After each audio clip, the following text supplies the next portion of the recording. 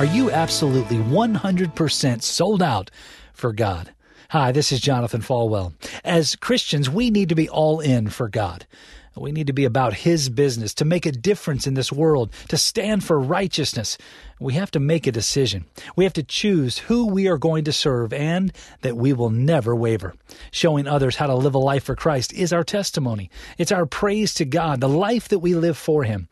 You know, the prophet Elijah from the Old Testament, a man who forcefully and faithfully preached God's word, told those then, make a choice, make a decision, quit wavering between one or the other, quit being lukewarm.